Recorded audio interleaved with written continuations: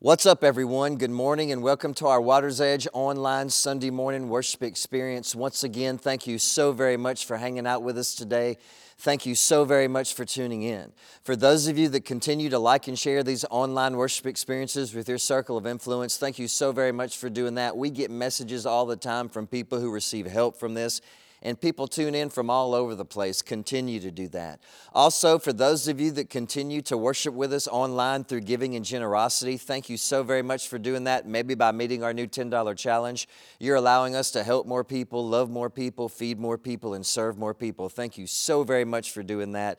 Continue to do that. Let's start today's message off with some joy. I saw online this week something really funny. Someone posted this. They said, if you text me at night and I don't text back, that just means I'm out running errands with Batman.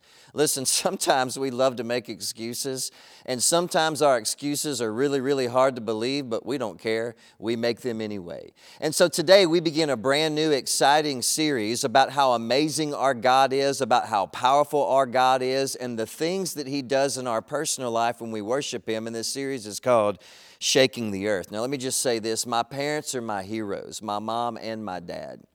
My dad passed away from complications of leukemia about 5 years ago, but man, I loved my dad, and my dad loved God, and my dad loved people, and my dad believed in worship, and my dad believed in prayer, and my dad believed in faith, and my dad believed in loving all people. And my dad told me one time that when people who love God and love other people come together to pray and worship, that God can do big things and God can do amazing things. Sometimes God can even shake the earth. And then he showed me this verse that was one of his favorite verses, and I never forgot about this verse because it's so odd.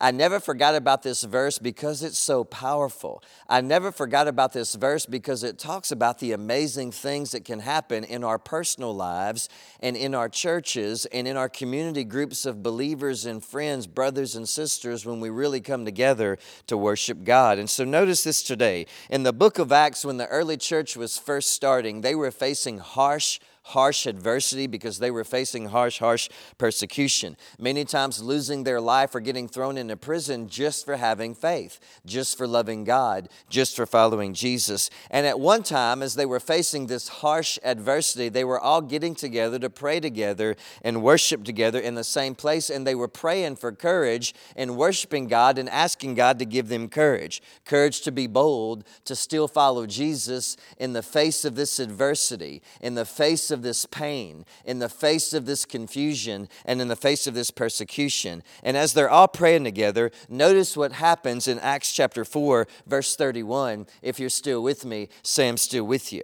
After this prayer, the meeting place shook, and they were all filled with the Holy Spirit, and they preached the word of God with boldness. Notice this, after they were praying and worshiping together, it says the place where they were meeting began to shake. The walls began to shake. The floor began to shake.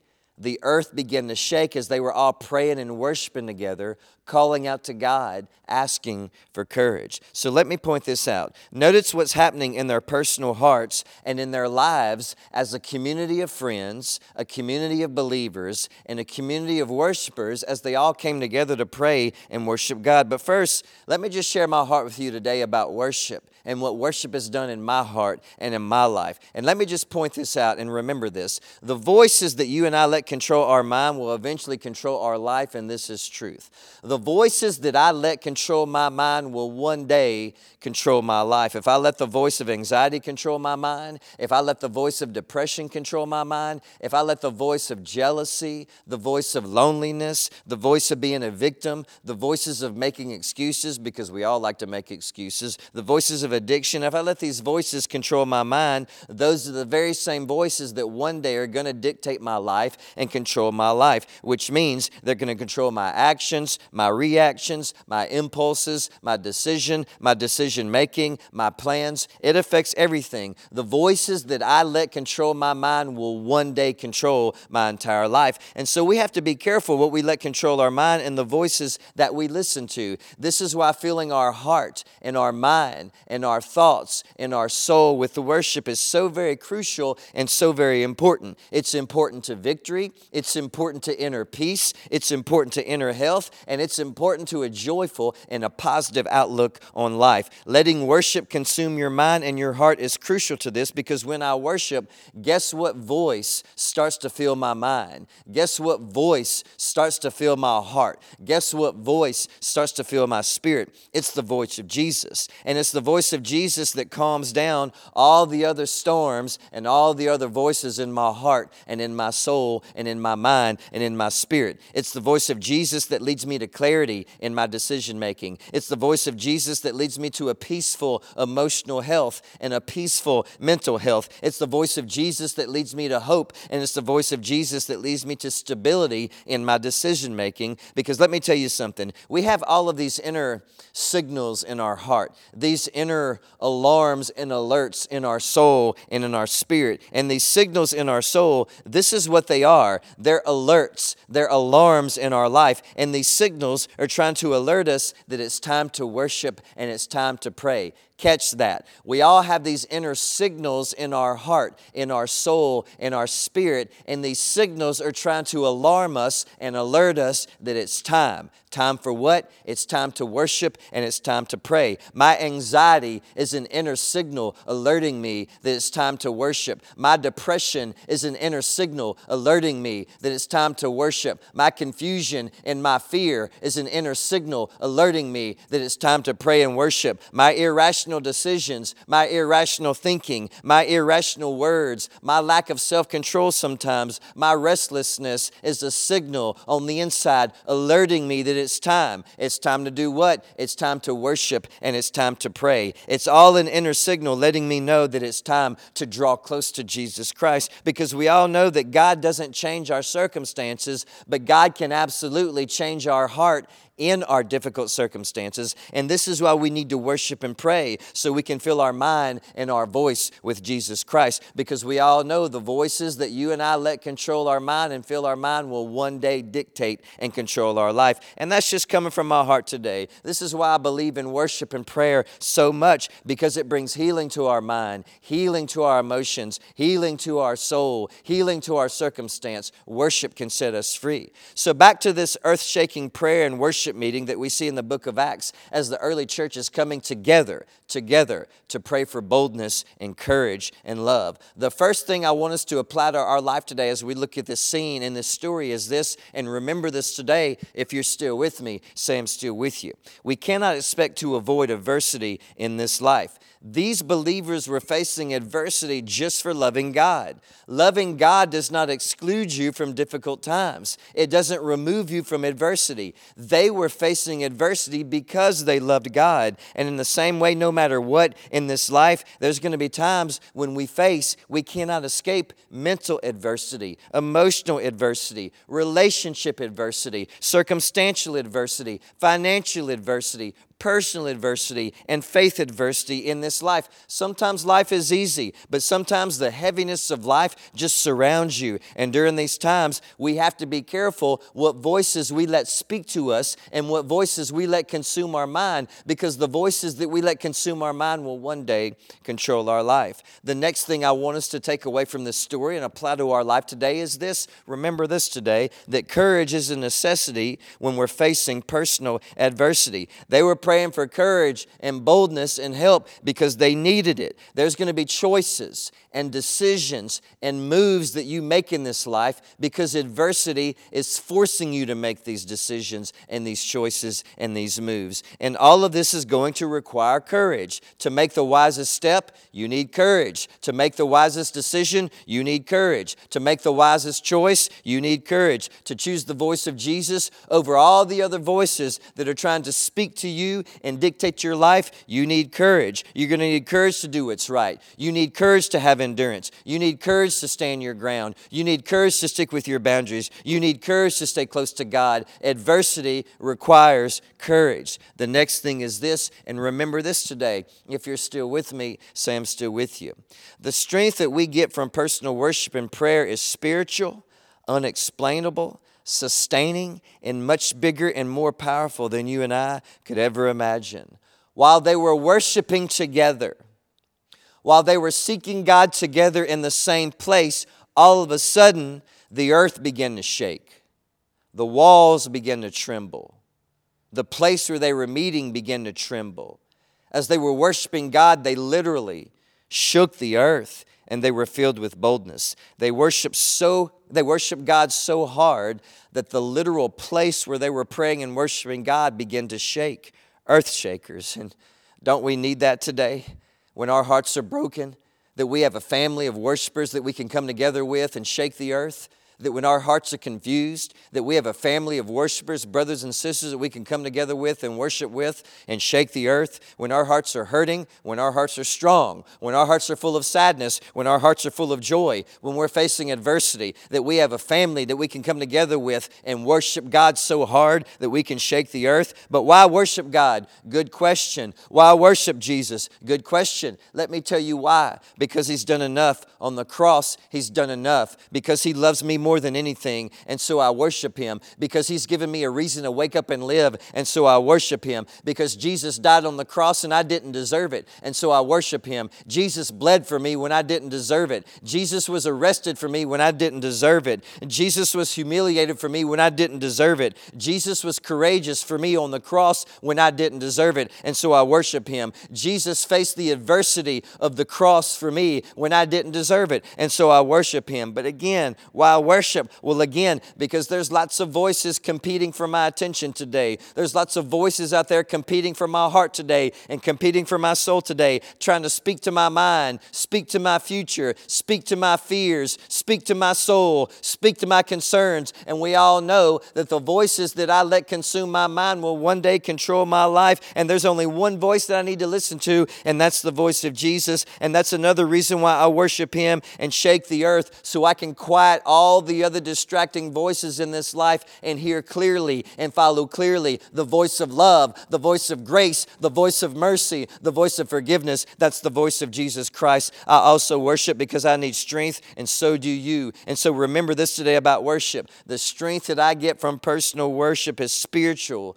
unexplainable, and bigger than you and I could ever imagine. When they were praying and worshiping God together, they literally shook the earth. And many times I need that strength, because the voices that I let consume my mind will one day consume my life, and I need to make sure that my mind is filled with the voice of love, the voice of Jesus. I need the voice of love, and so I worship. I need the voice of faith, and so I worship and shake the earth. The voice of grace, and so I worship and shake the earth. I need the voice of mercy, and so I worship and shake the earth. I need the voice of forgiveness, and the voice of courage, and the voice of courage, and the voice of courage, the voice of Jesus, and so I worship and shake the earth. Why? Because the voices I let consume my mind will one day control my life, and I want the voice of Jesus to consume my mind so I can follow Him.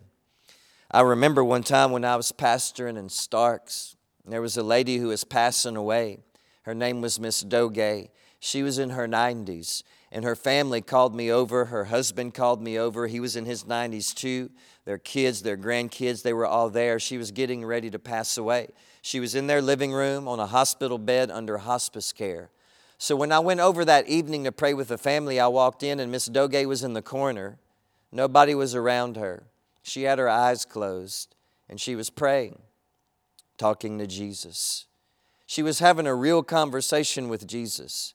Everybody could hear it. Nobody was saying a word. She wasn't asking Jesus just to take her to heaven. She wasn't asking Jesus to heal her, to take her pain away. She wasn't just saying, "Oh, Jesus, I love you, I love you, I love you. It's my time to go." She was having a real, literal conversation with Jesus. And I remember thinking that day when I left, that's a perfect example of letting the voice of Jesus consume your mind so it can quiet all the other voices in your life. And she did that through prayer and worship. It felt like she was shaking the earth as she was passing away to go see Jesus. Several years ago, I was getting ready to drive to Simpson, Louisiana to preach a revival. And one of my friends that I knew that I grew up with, his name was Jeff, he was having a very difficult time. He had to move away from his kid. He went through a very bad separation and divorce. He couldn't hardly see his son. He was really struggling with it. And so I said, "Man, why don't you ride with me tonight all the way to Simpson, Louisiana? And you can just hang out with me. I'm going to go preach this revival. And after the service, we can find us something to eat somewhere on the way home, and we can just hang out. And I knew if I got him to that worship service and he was under worship and he started to worship Jesus, Jesus could give him clarity. Because on the way there, when he was riding with me, he was so heartbroken and sad because he couldn't see his son. He was missing his son. He was concerned about his son. He was far away from his son. It was just destroying him on the inside. And so we went to that worship service, and I just saw him let go and shake the earth and worship God.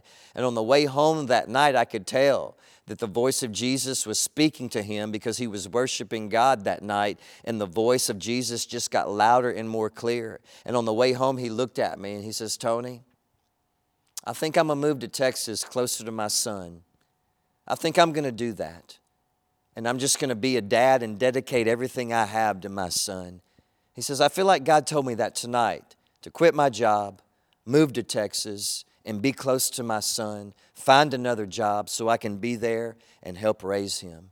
And I looked at him and I said, man, I think God has spoken to you very clearly. But what was that? That was him getting himself in a situation where he could worship God and shake the earth to quiet all the other voices in his life so he could hear the voice of Jesus.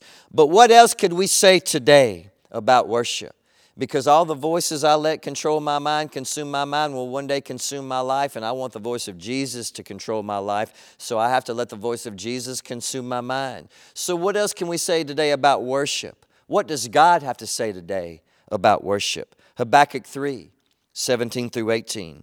Even though the fig trees have no blossoms, there's no grapes on the vines, even though the olive crop fails and the fields lie empty and barren, even though the flocks die in the fields and the cattle barns are empty, yet I will worship and rejoice in the Lord. I will be thankful in the God of my salvation. What do you do when you have adversity? You shake the earth in worship. Isaiah 25:1. O Lord, I will honor and praise and worship your name, for you are my God. You do such wonderful things. You planned them long ago, and now you have accomplished them. What do you do when you face adversity to quiet down all those distracting voices? You worship God and hear the voice of Jesus. John chapter 4, verses 23-24. But the time is coming, indeed, it's here now, when true worshipers will worship the Father in spirit and in truth. The Father is looking for those to worship Him that way. For God is spirit, so those who worship Him must worship in spirit and in truth. What do you do when you face adversity? You worship God and hear the voice of Jesus. Romans 12:1. And so, dear brothers and sisters, I plead with you to give your bodies to God because of all He has done for you. Let them be a living and holy sacrifice, the kind that God will find acceptable. This is truly the way to worship Him. What do you do when you need to hear the voice of Jesus because you need clarity? You shake the earth and you worship God. James chapter 4, verses 7-8. So humble yourselves before God. Resist the devil. He will flee from you. Come close to God and God will come close to you. Wash your hands, sinners. Purify your hearts, and don't let your loyalty be divided between God and the world. What do you do when you face difficult times and you need clarity and you need to hear the voice of Jesus? You worship God. You give Him everything and shake the earth in worship. John chapter 10, verses 27-30. My sheep, listen to my voice. I know them. They follow me. I give them eternal life. They will never perish. No one can snatch them away from me. For my Father has given them to me, and He's more powerful than anyone else. No one can snatch them from my Father's hand. The Father and I are one. How amazing is that? One of the reasons why we worship. Jesus is going to grab a hold of you, and He's never going to let you go. And we hear His voice when we worship. When we worship Him. Why is this so important? Well, again, this is why it's so important to worship Jesus Christ. I'm going to leave you with this today, and remember this. Because the voices that I let control my mind will eventually control my life. And if I want the voice of Jesus to consume my mind and control my life, what do? I shake the earth and I worship Him in my most difficult times. Thank you so much for hanging out with us today. Thank you so much for tuning in. Continue to stay tuned in for an amazing time of worship with the amazing Water's Edge worship team. We love you all. We hope you have a wonderful week.